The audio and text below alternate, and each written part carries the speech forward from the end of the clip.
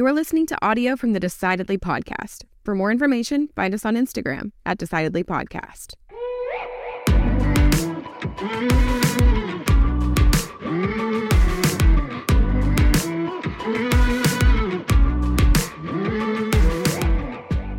Just got back the other day from the flight from Cape Town. I had two learnings that I picked up from that long travel, and the first was that people have a lot of rules for you, and not all of them make sense, and you don't actually have to follow all of them. Remember the lady? Like, what do you mean? The lady that was trying to tell you couldn't bring on the bag. Oh yeah, I had a bag with me that I was planning to carry on. That you've traveled with before, that we traveled to get there with. Yes, obviously. Yeah, I'm going home from Cape Town. We're in Cape Town. I'm going home. On the same airline. Same airline. Right. No, I don't know. You can't. Yeah, it was like, no, you well, can't. I brought it. I carried it on the way here. What do you mean? Yeah. And now I got to check it? Yeah, that was ridiculous. So we just kind of set it down and we're like, oh, okay, we'll just, we'll figure out another plan. She was like, no, you got to check it. You got to check it. And we're both sitting there like, we're not going to check. We're not going to fly 25 hours in the air, get home, and then wait for hours and hours for my bag to show up on that little carousel. Yeah, it was a little carry-on bag. It was a little carry-on. And so that was so funny because she's sitting there telling us, well, you got to check it. You got to check it. You got to check it. And then you grab it out of my hands and you go, that's fine. We'll give it back to our guy. I made up an imaginary guy. You made up an imaginary guy that would solve it for us. And we just walked away because it was carry-on. We didn't need to check whether it's she was noticing us and walking away. I think she was eyeballing us. Oh, yeah. But we just walked that right onto the plane. We just walked away. It was, so what's your learning? But that's one learning, which is if there's a stupid rule that you don't have to follow, don't follow it. I agree with that. You do not have to follow stupid rules. The other learning I had was pay the money. Okay, what do you mean by that? Well, so I was flying first class, which you love giving me problems about, but I was only because I can't afford it. So funny. So I'm flying first class and getting into the first class lounge, and you decided to just pay the money, the daily fee that they were trying to talk you out of. They were trying to talk you out of doing that. Yeah, which it was like, well, $150 or whatever, and they're acting like, are you going to need to talk to the bank? Or you need a cosign? Yeah. They were like, we'll give you a couple days to think it over. It is non-refundable. They were being really weird about it. Like, no, I'm good. It's take my money. Let me go get my free Coke or whatever. Yeah. Pay the money. It was a better experience. So this, I want to distill this knowledge into wisdom here. When you say pay the money, is that pay the money to buy luxury experiences while you're traveling internationally, or is this a broader lesson? Well, it was narrow. It was that it was pay the money for the first class lounge. That was where I started. Yeah, I guess if you want to broaden it out, feel free. Maybe we can. I don't know. I'll let you know if I find the branches of that thought. Go with it. Okay. Well, we had a great episode today talking with Spencer Klavan. He's a scholar, writer, and podcaster who's harbored a lifelong devotion to the great works and principles of Western culture. After studying Greek and Latin as an undergraduate at Yale, he spent 5 years at Oxford University to earn his doctorate in ancient Greek literature. Now, he's an editor at the Claremont Institute. He's written for many outlets, The Atlantic, Los Angeles Times, City Journal, Newsweek, Claremont Review of Books, The Federalist, and The Daily Wire. His most recent work sounded the alarm on the cultural decline of the Western world, titled How to Save the West, Ancient Wisdoms for 5 Modern Crises. Spencer's deep understanding of the roots of Western civilization make him a trustworthy and knowledgeable guide for navigating our evolving culture and what we can do to help. His analysis situation is pretty dire, but every crisis we face today, we faced and surmounted before. We talked about those 5 crises that threaten the fabric of our civilization: Aristotle's lasting influence on modern decision-making, the pseudo-religious tendencies of Stoicism, and what the American church can do to attract modern men. It was a great conversation. This is a topic that is important, it is relevant, and it's a real treat to listen to someone who is as knowledgeable and wise as Spencer. He really knows his stuff, and if you stick around, you're going to learn something. I'm Sanger Smith. As always, I'm with my dad, Sean Smith, and this is Decidedly.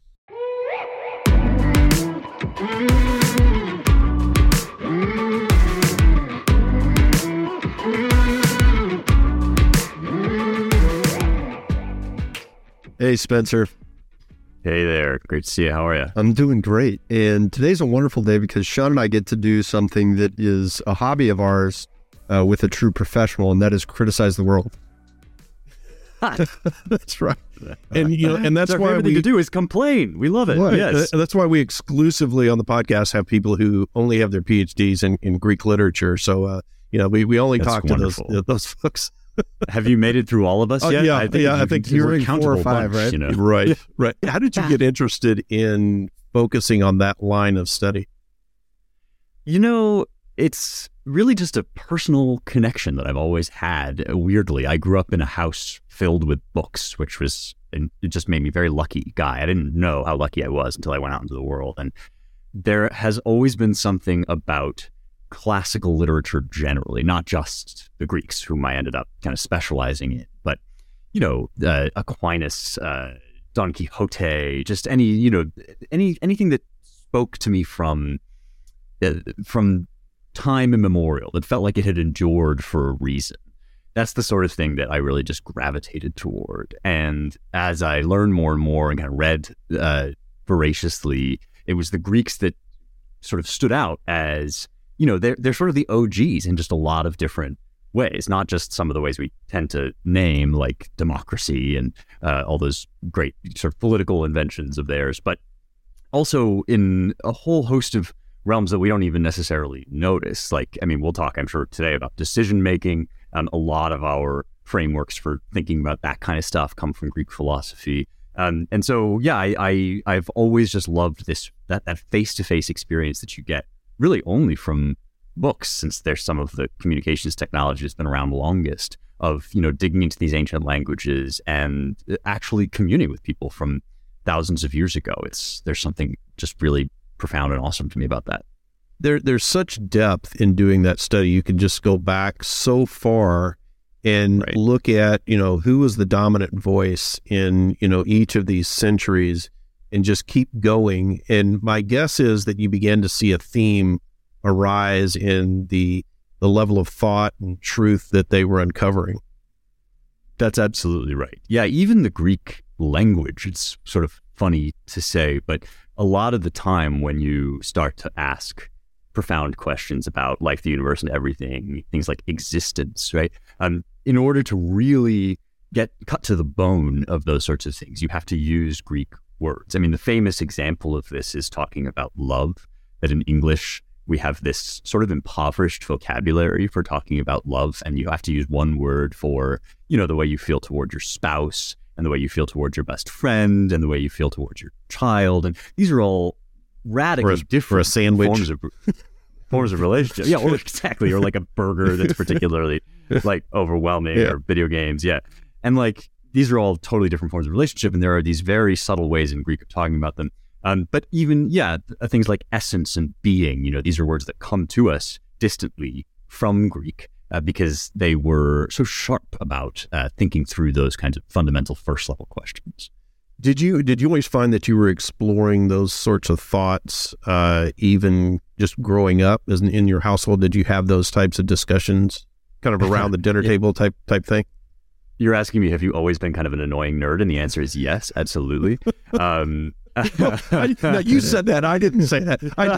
No, I'm putting those words in your mouth. And I will own them until the day I die. I'm a weirdo. I like the questions that occur to me have always been kind of weird. I always remember this conversation I had once with my mom, in which I'm really bad at remembering people's names. I think, I share this with a lot of people that I'll shake your hand, I'll look you in the eye, I'll learn your name, and then I'll totally forget it. But I was 6, I think, and I remember talking to my mom about, why does a name even matter? It's just a series of sounds, it's kind of this arbitrary semantic convention that we apply to like individuals. And yeah, so I mean, my mother had to very patiently. That's a direct quote from when Spencer was 6. Right. Yeah, exactly. At the age of 6. Well, but like, you know, my mother, as the patience of a saint, had to like sit down and explain, no, it like signals a certain degree of care. So like, yeah, I mean, I'm not the kind of guy that you would want to fix every problem, but for these sorts of things, I just gravitate to them. It is funny, those things as simple as a name or having names, when we're kids, questioning their existence of them, it seems silly and frivolous, but it's like, that indicates a level of curiosity that is above the normal child that's, I guess, wondering what's for dinner. You know, it is, although there's another aspect of this kind of on the flip side, which is one thing I love about ancient philosophy that you don't get in a lot of modern philosophy is, although they are thinking at a very deep level, they're also talking about things that we all encounter all the time and that matter to all of us, like how to be a good friend. And when you do start to ask people about that, like what do you value in a friend, let's say, you know, it might not immediately come to the surface that people might not walk around thinking about this, but like everybody's doing philosophy about those sorts of questions all the time. And we actually have like operating philosophies, like scripts that are running in the background that we might not examine directly, but that ancient philosophy can help us to sort of bring to the surface, you know, rather than talking about like is yellow square or circle or some really abstract problem. Guys like Aristotle will often go to like, how do I make a virtuous choice in this or that situation? And what does it mean to be good at being human? And I do think we kind of all philosophize about that just daily. Yeah, that's a really good point, is that there's philosophizing going on all the time, always throughout history. And right now it seems like what's happening in our culture, and it feels like everyone's kind of awakening to it at the same time. At least maybe that's only my experience, but awakening to the fact that there's one side of the table that's philosophizing and saying, hey, let's figure this out together without looking backwards at all. And then the other side of the table, which you're certainly well educated on, and the most educated representative that we've spoken to on, is saying, well, let's philosophize about these important issues, but look to the past and get their wisdom first. Yeah, I mean, it's such a weird thing to say, and you're absolutely right. This is very common now to be like, yeah, all the good answers to all the important questions were thought up sometime after like 1850 or so. Like, there's a real quote from G.G. Simpson, this paleontologist, and you know, Richard Dawkins uses this a lot, that all the important answers were thought up after Charles Darwin.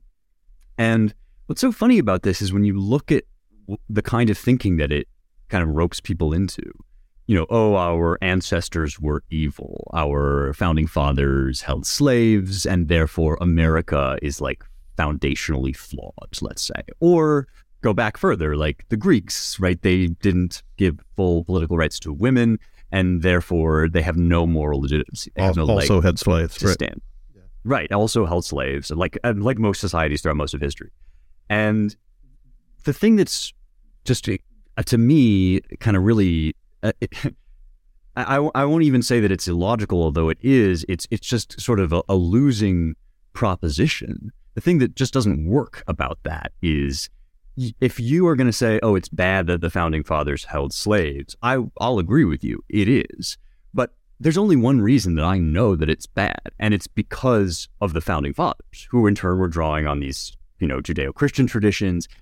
In other words, ideas don't just drop out of the sky. They come to us from somewhere, and they're not perfect when they're thought up, and we're not perfect ever. And so when you're saying things like, oh, you know, we need to move forward into our bright, liberated future and just get rid of this sort of antiquated, superstitious past, I mean, the literal words coming out of your mouth don't make any sense, because concepts like liberation and, you know, the kind of enlightenment that we're all seeking, those are coming to you from the exact traditions and from the exact history that you now want to condemn and toss out. So on one level, I guess, like, I too want a bright, liberated future. I just think it lies in exactly the opposite direction from the folks that want to toss out the past. Yeah, well, you said something that I want to touch on that made sense to me, but I think would open you up to heavy criticism from the other side, right? Which is The only reason I know that slavery was bad was because of the founding fathers. And I can hear it now is all of these people saying, oh, really, Spencer, you wouldn't know? You mean you wouldn't just figure this out on your own? So right. I think I know the answer to why that is a silly way of thinking. But I want to hear your explanation of why the criticism that some people have towards past ideas and their assumption that they would find the moral path on their own is wrong. So I refer to this as the if I had been there fallacy. And the if I had been there fallacy goes like this. Oh, these backwards generations, these, people from the past that they did all these nasty bad things. If I had been there, I would have been an abolitionist. I would have been, people do this with like the story of Jesus, right? Like I would have been one of the ones at the cross, like helping him out. And the truth of the matter is, one thing you learn from studying ancient history is that we're all products of our time. We all live within our historical context. And if you look at the vast sort of sweep of human history and you find that most people at most times in most places have not believed that all men are created equal, then there's a pretty good chance, I hate to break it to you, that if you had been raised in that context, those other backwards benighted eras, you would also not believe that all men are created equal. And so it might not even occur to you to question the moral validity of slavery. I'm not saying slavery wouldn't have been just as wrong back then as it is now and always. I'm just saying that the notion that you are such a virtuous person and you have so much inborn common sense and you are so intuitively connected to the absolute eternal truth that had you been born in any time and any place, you would have just known that all men are created equal. That's the if I had been there fallacy. And it comes from a certain degree of arrogance, but also naivete. It's like, I have bad news for you if you think this way. It's that the humans aren't actually all that great. And like, you're not actually all that great. I'm not all that great. And so, yeah, it does come from this sort of, sometimes it's sort of smuggled in. People don't, acknowledge it or look at this idea. But it's true. It's like, if you had been there, you'd probably have been just as bad as those other guys. And it took time and wrestling and effort and blood, sweat, tears for people to figure out, no, actually, if each human being is invested with the image of God, then there are certain moral consequences to that make slavery an abomination. And, we had to fight wars over this stuff. So the idea that the people who wrote the words and signed the words, all men are created equal, those people are somehow less moral and less intuitively connected to the truth than you, and therefore you get to sit in judgment over them. It just doesn't hold up. It's a way of looking at history that just puts way too much faith in your own kind of personal virtue.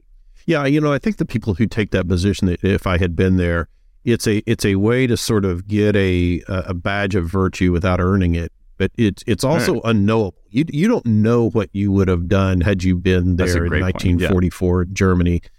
You don't know what you would have done in 1800s, in South of southern United States.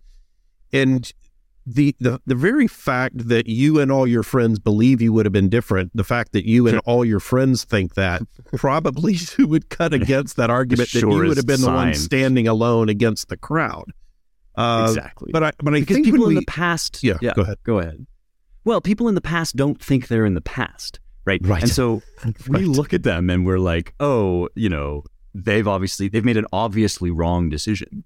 But the only thing that makes it obviously wrong is the outcome that then occurred, which we don't know when we're in the moment. And so, we are currently living through somebody else's past, and somebody's going to look back at us and be like, I can't believe they didn't. I can name a few things that I think might look like our great moral atrocities in hindsight that are now perfectly normal and accepted. But even if I acknowledge that I too have my blind spots, it's like there might be something that I don't even think about now that somebody 100 years down the line could look at me and say, I can't believe they ever thought that was okay. Maybe it's like factory farming. Yeah. I don't know. I eat a ton of meat that probably people will be like, I can't believe anyone ever thought you could treat animals that way. So really good decision-making point is there's a temptation to judge decisions based on their outcomes. And really, really good example of this is football fans, right? You went for it on fourth. Coach went for it on fourth down. They didn't make it. It was obvious. He should have gone for it. He's an idiot. He should have kicked the field goal. Well, you only say that because it didn't work. You don't know the myriad of reasons, what defensive alignment they had, the sprained knee that your running back had, all of the different stats that went and analytics that went into the decision to go for it. No, it doesn't matter. They didn't make it, so therefore they did the wrong thing. But yeah, I mean, if you want to see the "if I had been there" fallacy at work, just sit with a bunch of guys watching a football game, right? Yes, they're all saying that all the time. If I were the coach, if I were the quarterback, if I were doing this, yeah, whatever. I think that's important for people to recognize. This "I have been there" fallacy exists on big picture issues and really small issues, and it's a huge impediment to growing in our own decision making capabilities, right? Because every time I do that, I'm missing a lesson. Now, you might be able to look back at the decisions that other people made, whether it's the founding fathers' decision to write down all men are created equal while they had slaves at their own plantation, or the decision of, Jason Garrett to run for it on fourth. Jason Garrett. I say Jason Garrett. Pulling up 1990. Whatever. My point is that inhibits your ability to learn from their mistake. Yeah, maybe it is a mistake, but instead of saying, hey, I would have done it different, say, well, what would have caused them to do it this way? And then maybe you can learn something. What would the rationale be? And then we can learn something that way. I'm interested to hear, Spencer, from your perspective, what do you think those things are that we in our culture now will be judged for in the future when we become somebody else's past? As what are those moral failings that we're currently exhibiting? Well, the big one. We only have an hour, by the way, so just yeah, exactly. Do you want? It's in the original Disney Lion King. Scar asks Zazu something like, why don't people like me? And Zazu says, do you want the short list or the long?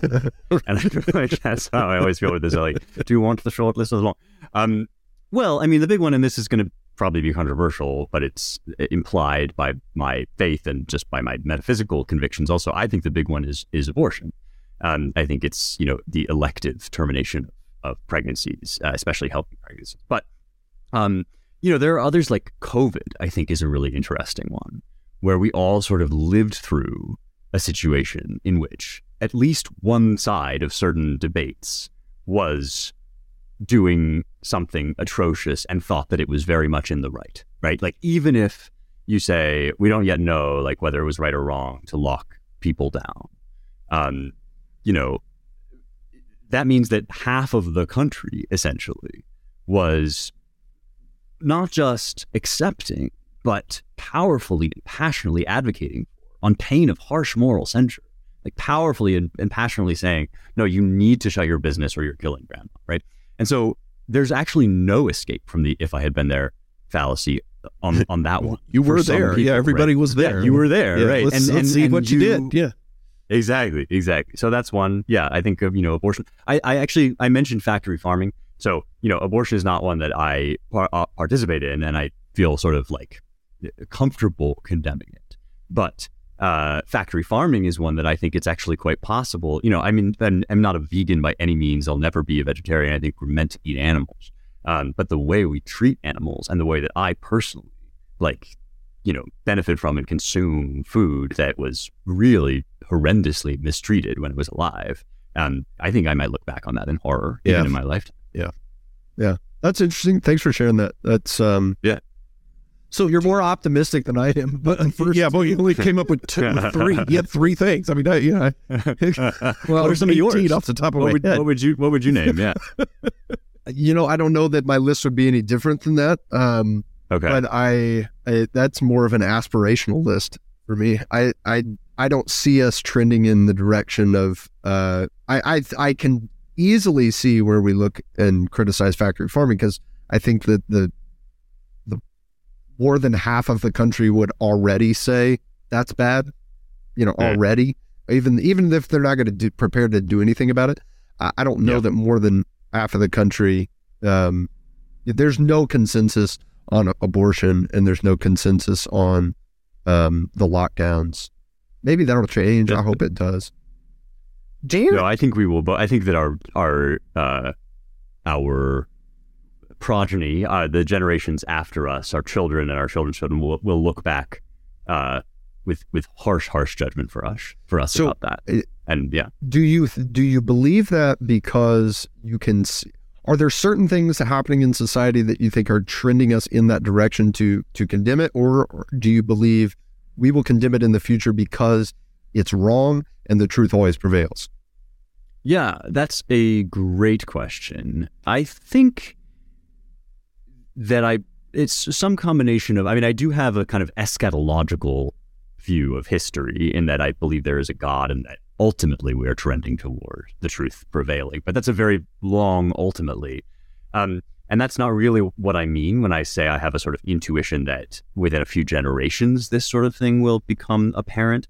And I suppose it has to do with the screaming obviousness of some of the logical contradictions that are now on display. I mean, it now seems like we've accelerated into this place where people are digging into, in my view, totally morally untenable positions, such as that a human being is merely a clump of cells up until he exits the womb. And I guess I feel like, St. Thomas Aquinas has this line, a small error in the beginning makes a big error in the end.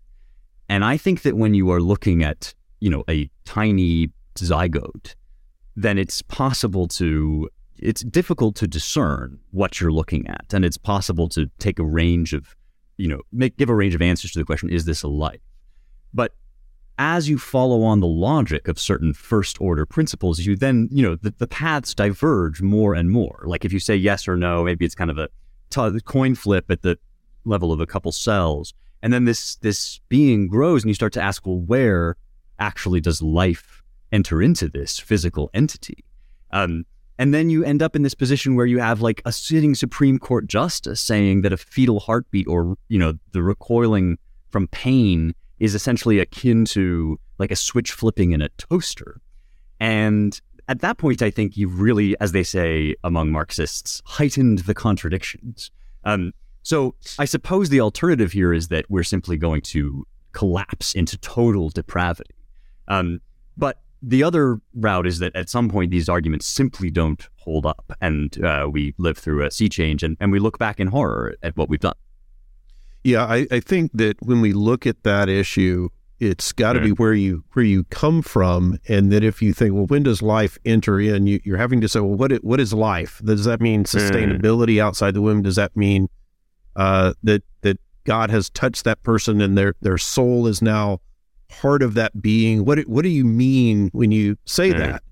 And so I think that's a really tough question to wrestle with, and I have my own views on that it starts kind of right off the bat, and that on that and so many other issues, they are, as much as we hate to admit it, they are black and white. There is no middle ground on it, I wouldn't think, and I think there's other issues that fall into that category that we wrestle with, that people want to sort of navigate through. It seems like they don't want to stand on truth and just say, well, how about this and how about that, and they're willing to negotiate. I have this feeling like a lot of the hot button issues that we're facing as a culture have become more and more black and white issues.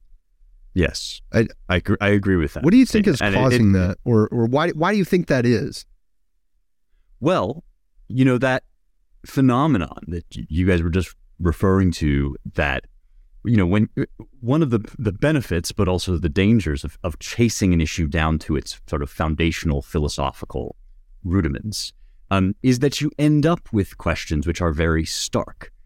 Questions like, is there absolute truth or is there not, right? Yeah. There's no halfway house answer to that question. Right. That's my point.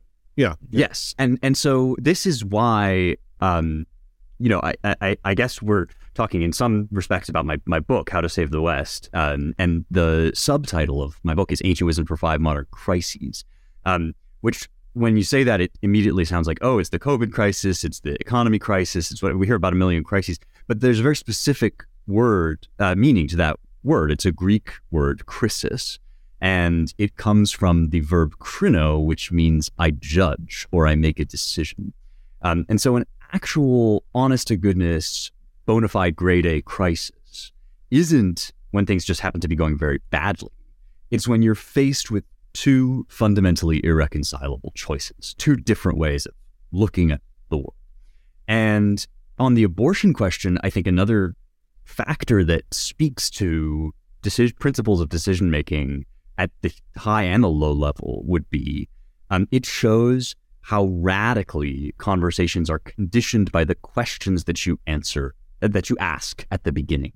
And this is one reason why the two sides of the abortion debate so often speak entirely past one another, is that they are loudly saying answers to two fundamentally different questions. And, maybe I would say this because I'm on the pro-life side, but I think the pro-life team acknowledges this and is trying to say, no, it's actually not. Of course, a woman has a right to bodily autonomy. Of course, that's an inalienable right that she has. What we're talking about is a case in which her body is not at issue, but somebody else's body. And so then it's actually, the question is, when does life begin? And that question, right, becomes this, it sharpens down to this point where, unfortunately, much as we might like to kind of balance the two options, that's not an option. That's not a route that's available to us on the table. And in some ways, it's very good to ask those questions, because they are the fundamental questions. You have to ask them first before you can start to get into the gray areas and the nuanced issues. And I think that's what's happening to our politics. It's a long way of answering your question. Like our politics is zeroing in on these fundamental first order questions to which there is only one or the other answer. Yeah, and I think there's so many times when we get to issues like that, these important points where decisions have to be made, I think there's a deflection that I often see where people will say, well, Spencer, as a male, you really can't speak to this issue, or they'll try to minimize a viewpoint so that debate is stopped and their viewpoint or their perspective prevails. And I think that is another way to sort of get around truth, or create a subjective truth, that this is my belief in what truth is. And because of where I'm coming from, your belief in what truth is has no merit. And so it violates the very discussion that you ought to be having, which is, what is the objective truth? Let's both come at this. And if their truth is truth, then your particular identity doesn't have any relevance on whether or not truth is truth. Well, right. I think this is a confusion. It rests on a confusion between data that you might or might not have based on your standpoint and your perspective. That's on the one hand, versus absolute kind of philosophical level debates about absolute truth, as you're indicating. It is actually the case, and I'm open to the argument that as a man, there are things that I don't have direct experience of. But guess what? I also don't have direct experience of Vietnam, because I've never been there. Right. It doesn't follow that I have no way of knowing about or talking about truths to do with Vietnam. I believe quite firmly, for instance, that Vietnam is a place on Earth, and that if I went there and stood on the ground, I wouldn't fall into the sea, right? And I would be very surprised if, simply by virtue of only having secondhand knowledge about Vietnam. But really, you're not a geologist. You don't know that. Yeah, I'm not a biologist. I'm not an astronomer. I mean, this is the expertism that we're up against, right? This thing where, unless you're an expert, you can't speak to something, is the kind of scientific analog to this identity politics thing, where unless you actually inhabit, it's a real interesting argumentative tactic that they employ to say, well, you're not an expert on this, but at the same time, the world should conform to my subjective standard of morality based on the experts I've talked to. Yeah, how come I get to pick anything? Right. At all? If I don't get it. But yeah, well, I mean, again, you might actually have data if the women in my life, just as a side note on the abortion question, right? The women in my life have given me a lot of information that I would never have had just on my own steam. And by the way, a lot of it has moved me more in the pro-life direction because the women in my life are very pro-life, and it's out of their experience that they became pro-life. For instance, since she's talked about this publicly, I can say my sister suffered a terrible miscarriage, and that experience persuaded her that what was in her womb was life that was lost. And so it's like, whose experience actually gets to count as the authoritative experience? This stuff always breaks down when you say, well, okay, here's a woman that doesn't think what quote unquote women say. Because really what they're saying is not like, you can't have an opinion about this because of your identity category. What they're saying is, you can't have an opinion about this, full stop. Debate is closed. And if we can't actually share our experiences and then come together to an understanding of the truth, then debate is closed. And we're totally fundamentally unintelligible to one another. If there's nothing I can say to you that's going to get your experience in my mind, and nothing you can say to me vice versa, then that's a situation where we actually just have to either come to blows or part ways. And like, that's kind of the situation that they are demanding when they say you can't have an opinion about this. It's not like if you were a woman or black or whatever they're asking you to be and you said the same thing, they still wouldn't accept it. It's just that this is a way of kind of shutting off the possibility that there might be some conversation to be had. Yeah, I think there's certainly something to it that somebody is going to bring a certain perspective to a debate that's unique based on their life experience. But that's not to discount other perspectives that may be based on truth or observation that may be valuable in the discussion. So I have a question for you. When we look at these issues that we're talking about, and we were talking earlier about the level of discourse and discussions that we have now wrestling with big issues, and how much of that is crowded out, how much of these thoughtful discussions get crowded out now because of the other information that we have coming at us, social media and entertainment and so forth. And do you think that that's why we have fewer discussions about these important topics? Or do you think that because of the human existence and our acceptance of settled debate and theory that has sort of traveled through the centuries, we don't have to anymore? In other words, 2,000 years ago, they really had to wrestle with some big issues. What does it take to be virtuous? Yeah. And maybe now we sort of have distilled that and we understand it. Maybe that's why we're not having the discussions. Or do you think there has been a decline in that, and that's why we're not having the discussions? Yeah. Basically, what I think is that those sorts of questions, like what does it take to be virtuous, it's not that we never make progress in them. It's that each new era gives us new challenges to apply those ideas to. And we're in an era, that is to say the internet era, in which the shape of our world has changed drastically. And, you know, when you're talking about, here we are on a podcast about decision-making, right? The way the ancients talk about decision-making, or at least the way Aristotle, my personal favorite philosopher on this topic, talks about decision-making, is that you have such a thing as kind of absolute truth. You have the good, the virtuous, the beautiful.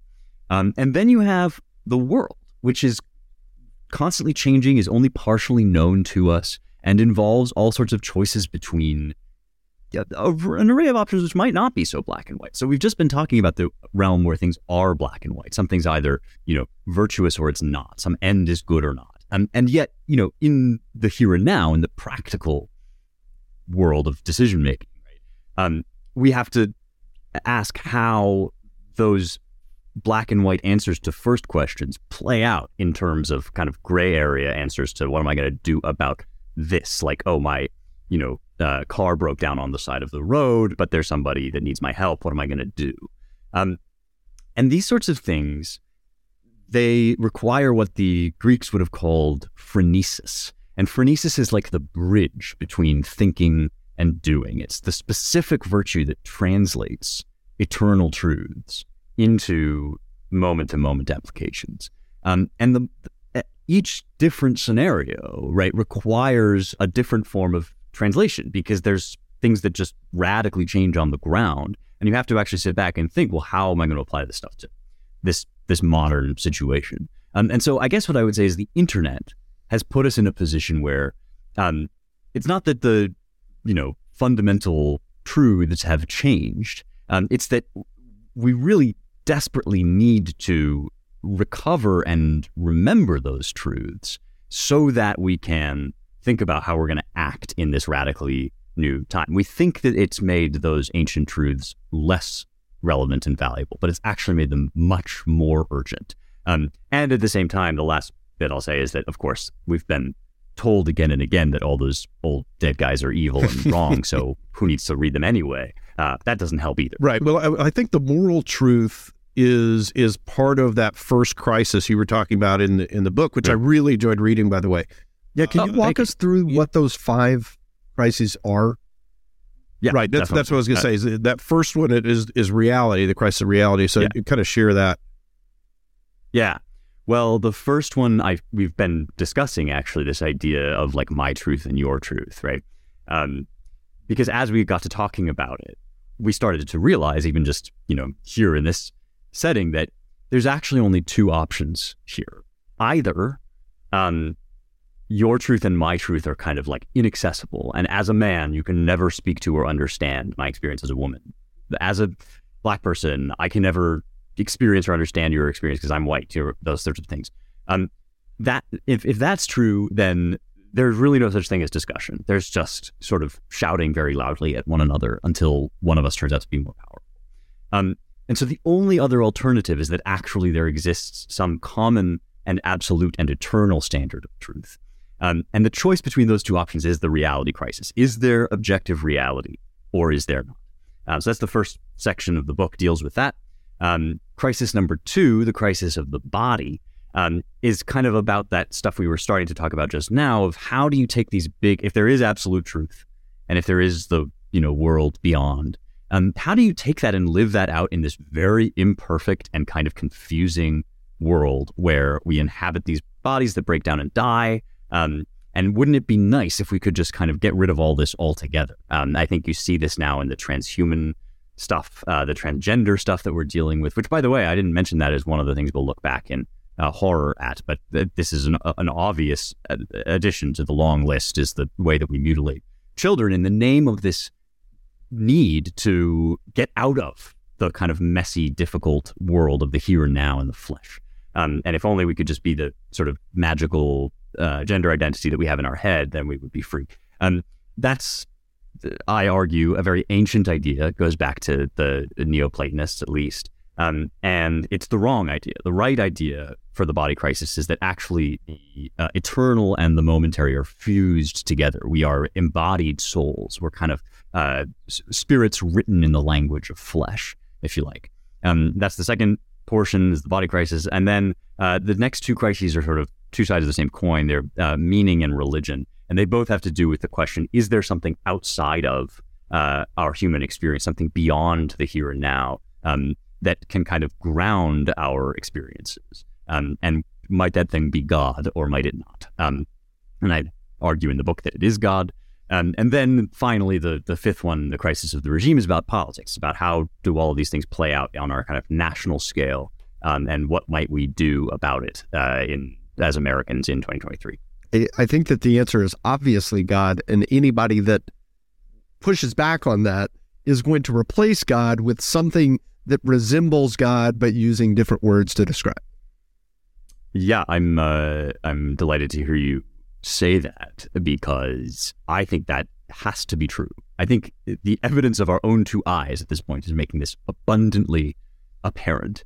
I saw somebody just the other day on Twitter saying something like, AI is going to be great. We're building God.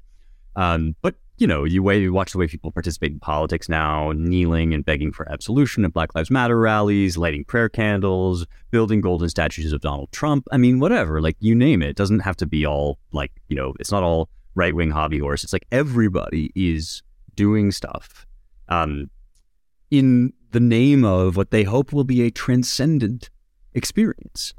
The science, right? Trust the science. Dr. Fauci represents the science, and he is its priest, amen, these are religious ways of operating. Yeah, and speaking of old guys figuring things out, it's like Maslow's hierarchy of needs put transcendence at the top for a very good reason. It's like we never stop looking for it.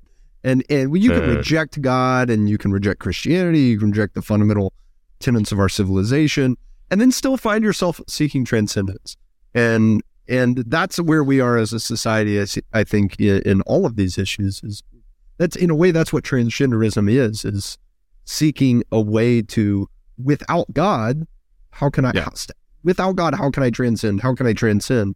Well, like, try that way.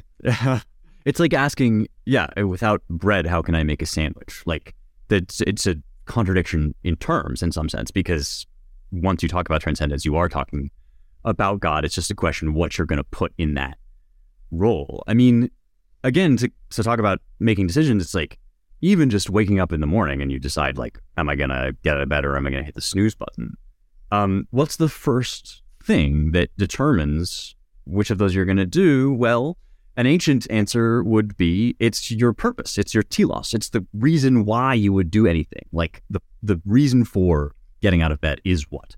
Well, it's to make myself a cup of coffee. So what's the reason for that? And you go down this chain until you finally arrive at something where it's like, well, this is good just because. This is my purpose. My purpose is, I don't know, to make as much money as possible, or it's to benefit humanity, or it's to fight climate change, whatever.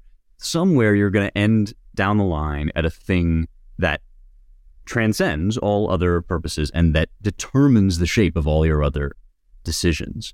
And that thing, whether you know it or not, is your God. It is the thing that you will bend the knee to in the end, because it is higher as a good than anything else you're trying to pursue.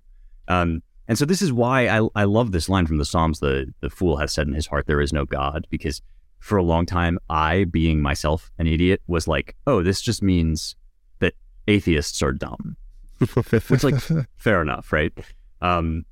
But, of course, atheists are just about as dumb as all the rest of us. Like, that's actually not what the line is. The line, I think, is saying, if you tell yourself that you don't have a God, that there's nothing in that slot where I do this because it's good, for its own sake, right? I bend the knee to this. If you think that you're not doing that, then you're a fool. You don't understand the most basic, fundamental, first level thing about you and everything you do. And so you've basically engaged in an act of total self-deception that's made you blind to yourself and the world around you. That's why you're a fool. It's because you think that you aren't worshiping. And all that does is it makes you a chump for the most, kind of, for the cheapest possible forms of religion. So the real question isn't like, am I going to worship? It's what's worthy of my worship? What deserves? Yeah, what am I already worshiping? What am I already worshiping now? And then maybe what should I be? Yeah, 100% exactly. agree. And like, in a way, that's two things occurred to me listening to your answer there. Is one is that's exactly my experience as a financial advisor. That is how I help people with their money, is to say, in a way, what is the God that you are worshiping now? And then let's find a way to use your money to continue to serve that purpose. And so we'll start this off, and early on in a relationship, ask people like, hey, what's important about your money to you? What do you want to do with your money? And most people have a very surface level answer, right? Just like you said, what's my purpose for waking up? Well, it's to make a cup of coffee. Most people will say, what's the purpose of my money? Well, it's to make more money, right? Well, that's not it. To buy stuff. Yeah. And it's not to buy stuff. And it's not, like 10 answers in, we might get close to something that resembles the real answer, maybe. But it really, it's like a deep search for what that answer really is that is ongoing. Yes. And it may change, and it may take a long time to figure out the true answer. But if we can try to find that answer out, try to aim toward that answer, ultimately find it, locate it, and serve it, then you're going to be using your money properly. And then the second realization I had listening to you was that throughout this podcast, we started with this idea of we want to help people make better decisions, and we want to make better decisions in our own lives. So let's learn from as diverse of a cast of characters as we can how we can improve upon our decision-making abilities, and maybe that'll be helpful for people. And I think as we've progressed through it, it's we've become, at least I have become, more in line with what you just said, which is that obviously the answer is God. The answer to all of these questions is God, because the answer for how can I make better decisions, the deeper I go, I start at level 1 is, well, I might need to organize things I might need to make a pro-con list, right? Well, I might need to find a purpose. I might need to find a meaning. Well, if I'm finding a purpose and finding meaning, what could that purpose be? What would make a purpose good if I were to have one? And then once you go down that road far enough, the answer is obviously that it has to be God. Yeah. So there's a lot in what you just said that is, I think, really, really wonderful. And something which comes to mind from this Aristotelian way that we're talking is this interesting thing that Aristotle says about that purpose, right? The thing, what's your money for? Well, it's to pay for this. Well, what's that for? Well, it's to do this or whatever. He says, interestingly, we don't actually deliberate about ends. We deliberate about means. And I think what he means by this is in any choice that you're making, the process of trying to choose what you're going to do is actually already in reference to some good. It's already there. And when you start to raise your head up above the sort of like immediate question in front of you, then you realize that thing which is in that highest position, you don't get to actually choose whether it's good or not. It just is or it isn't. And so we don't deliberate about ends. We discern the end, right? We discern what is best to choose and to aim your ship at. And of course, the thing that is going to be best to aim your ship at in the end is going to be the highest good, the good of all goods. But I think that this is something which is so baked into the way we live our lives already, right? The choices that we make. It's so baked in that people don't even see it. Like it takes a long time to make people even realize that they're already pursuing some end, and then to think about, what would be good to put in that role that won't enslave me, but will set me free. Were there, in your research, when we think about decision making, I like the idea of that first crisis and understanding reality and its moral truth, and using that as a basis and framework for decision making. I think that's really fantastic. And obviously, what we were just talking about having that true meaning and that original meaning of God, using that as a framework and finding your higher meaning as a framework for decision making. When you were doing your research, did a certain philosopher stand out as having a unique insight into decision making, or that you found particularly helpful? I mean, you mentioned Aristotle, but I'm sure there were others. Well, right, yeah. We've been talking about Aristotle a lot because I think he's kind of the OG on this stuff. But it's actually, there is another school of philosophy that's very popular right now that has, I think, a lot to say about this, and that's Stoicism. Yeah. People talk about the Stoics, right? And what the Stoics bring to the table, which they're famous for, of course, is your relationship to your emotions, right? What do your emotions actually have to give you? And when can you disregard them? And to sort of boil it down, people, of course, love the Marcus Aurelius Meditations. And one of the great things about that book is he's always asking himself, like, what about this situation can I change?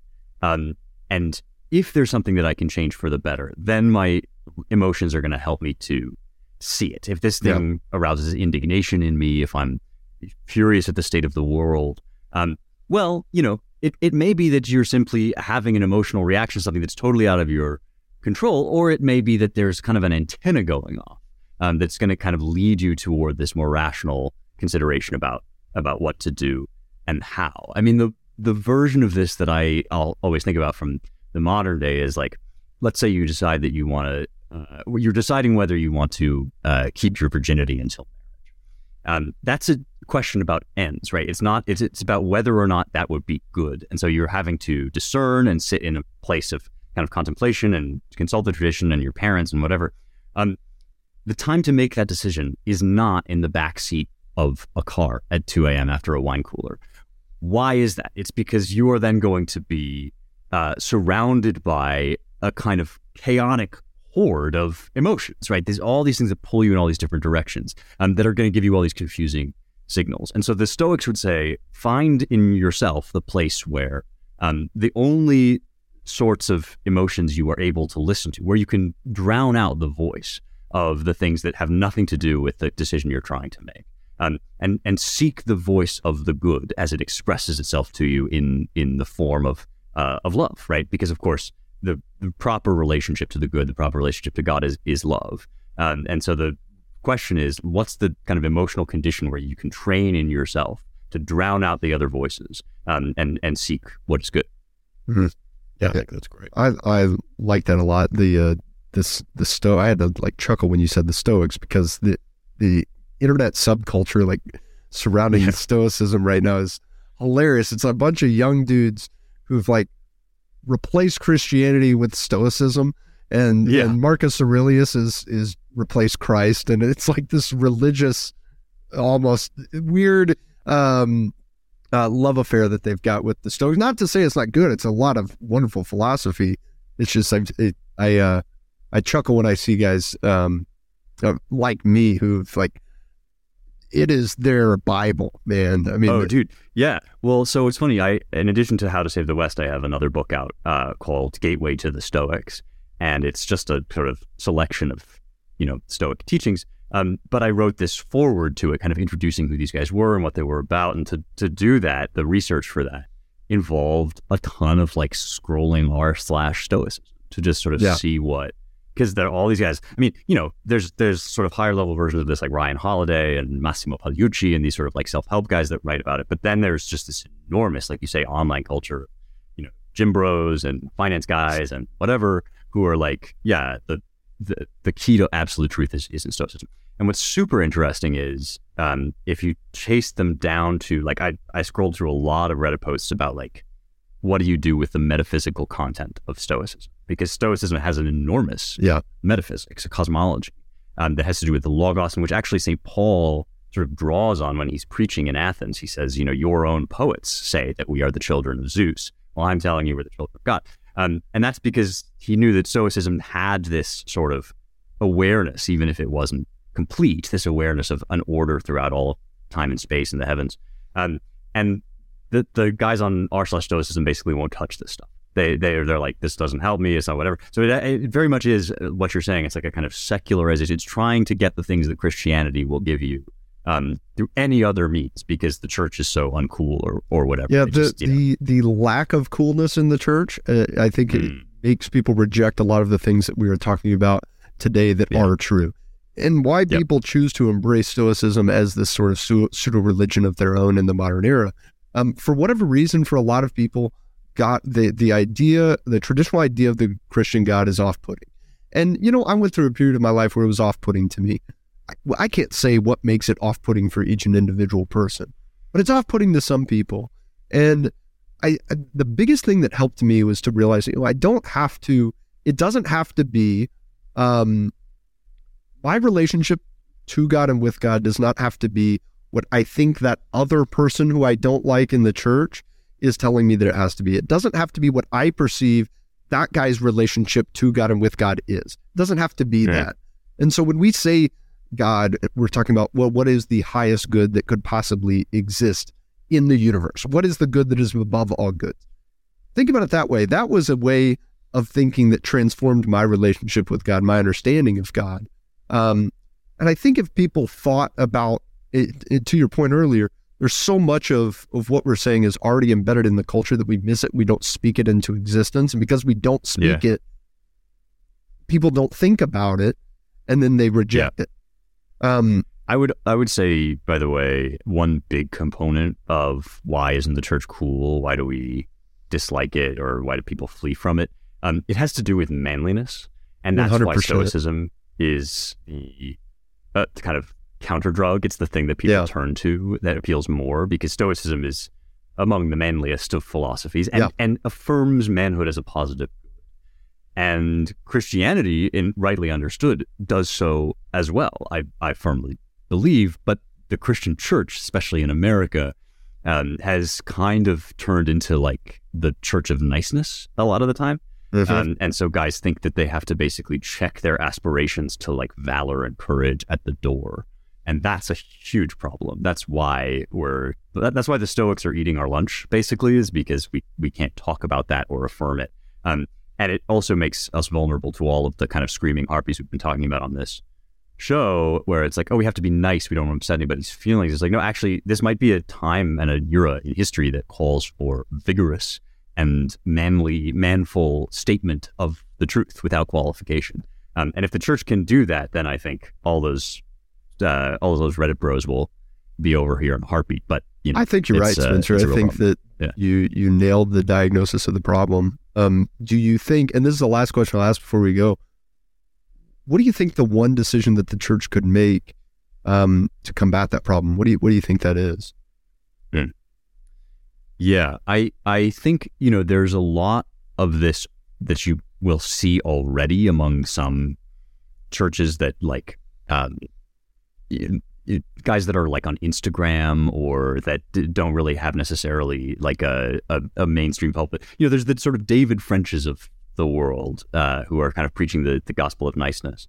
But then there are, I think, kind of more muscular forms of Christianity going on online. But honestly, I think the big thing, if I were running a church, which is like far from what's happening, but if I were running a church, I would want to establish groups and activities which look absolutely nothing like your typical small group in church, in a kind of American Protestant situation, that look like going hunting, that look like, more sort of like, obviously there are men's groups and women's groups, like more direct, like sex segregation. You go hunting, you do this or that. And you need to be able to talk forthrightly about stuff that Christians now are very embarrassed about. And I think it's a cultural thing. I think it has to do with like, you have to find leaders who are going to be willing to do that. And, men talk best when they're doing activities rather than like, let's sit down and have a sort of heart to heart or whatever. So I guess if I were running a church, I would say like, yeah, there's a men's group that whatever, they go boxing or they do this or that. It's like a team, a football team, it's a whatever. And then you have to actually like talk about things without pretending like you are some kind of clean, spotless, virginal, pure. Because like, I know men, I am one, we're animals. Like there's stuff in our heads that like you never feel comfortable talking about in most churches. But I think you need to. I think you need to be able to do that so that you can then cultivate healthy masculinity, healthy manhood.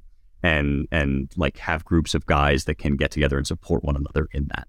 Oh, I think you're absolutely right. And when we look at, if it's any encouragement at all, I see those things that you just described emerging in the churches that I observe and connect with, and also a more clarity in the ability to speak truth seems to be emerging. And so I don't think it's on the decline. I think there's this reemerging that's starting to happen, and maybe it'll filter out through the rest of where we're going. So I hope so. I hope it continues. But I really appreciate you spending time with us, Spencer. Tell us where we can get in contact with you, get the book, How to Save the West, which is a great read.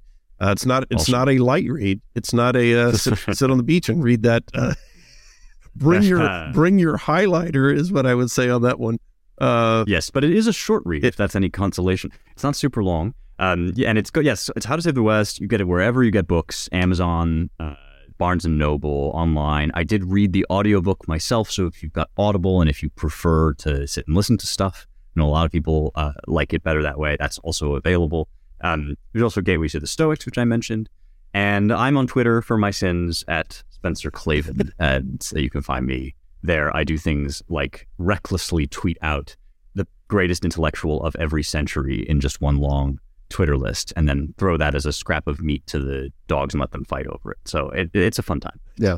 Thanks again for being here. This is a great book, great commentary, and yeah, I agree. Thanks a lot, Spencer. Awesome. Thank you both. It's been a pleasure. What struck me was when he looked at the question that we talked about when facing a decision, what about this situation can I change? Asking that question that helps sort of pull emotion out of the decision-making process and then replacing it with seeking the voice of good. so that you're making a decision about what you can change and not about the things you can't, but what about the things that you can change, removing the emotion of it and replacing that with seeking the good. And I thought that was really a good perspective.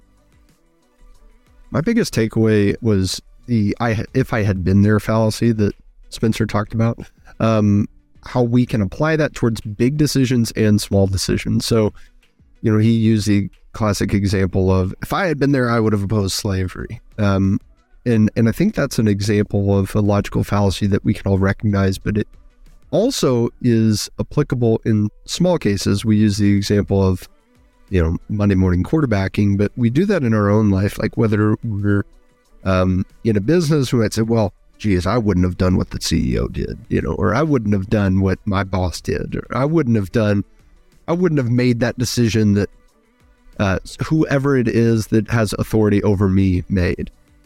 It's easy to criticize when you're not burdened with the responsibility and you don't have to make the decisions in real time, and you can judge afterwards with the outcome, with the knowledge and wisdom that the outcome provides.